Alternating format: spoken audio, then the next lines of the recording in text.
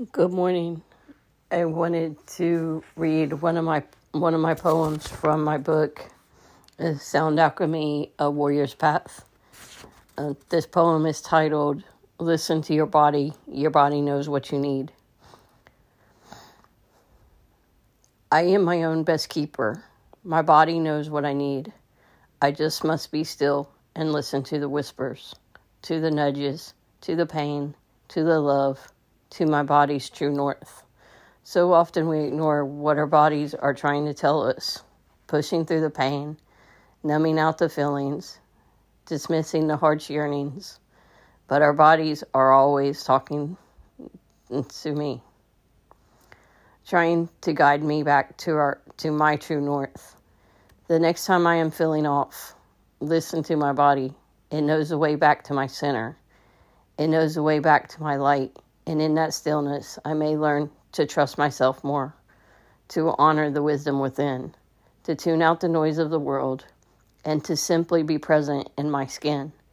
My body is a temple, a sacred vessel for my soul, and when I honor and care for it, my spirit will shine and be whole.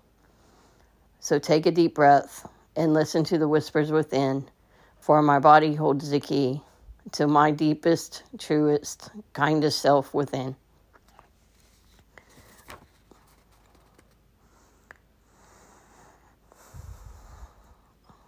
I wrote this poem about a week ago now, and it touches like every part of my body. Reading these words, I feel my body opening up and responding to what I'm saying.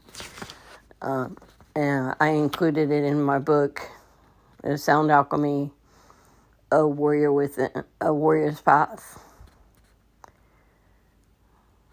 So I hope you enjoyed listening to this short, about 3-minute podcast. My book, A Sound Alchemy: A Warrior's Path, is available on Amazon. Also on my website, www.juliejulesmoot.com. And before I end this,